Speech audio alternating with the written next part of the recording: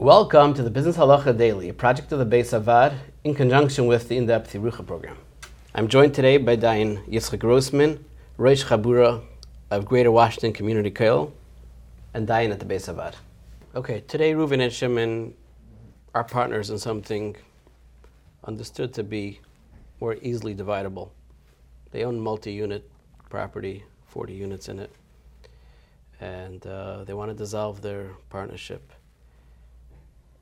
In a case where it's apparent that it could be divided, how would they go about it?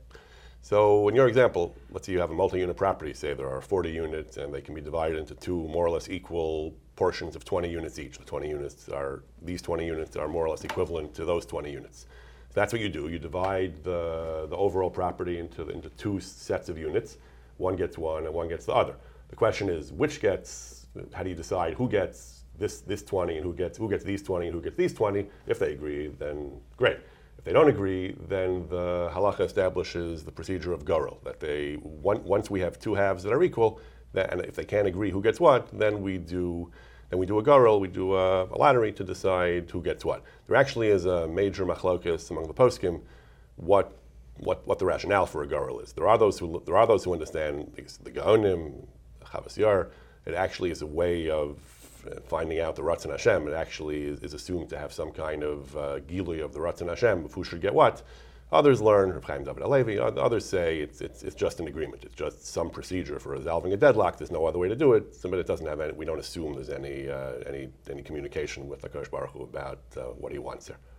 There's an additional dispute between the poskim over whether garel can ever be used, whether garel is a legitimate procedure to divide two things which are not equal. Some say that a garel is only valid when choosing between two options which have been assessed to have equal value, but when two things are not equal, then you cannot have a garel.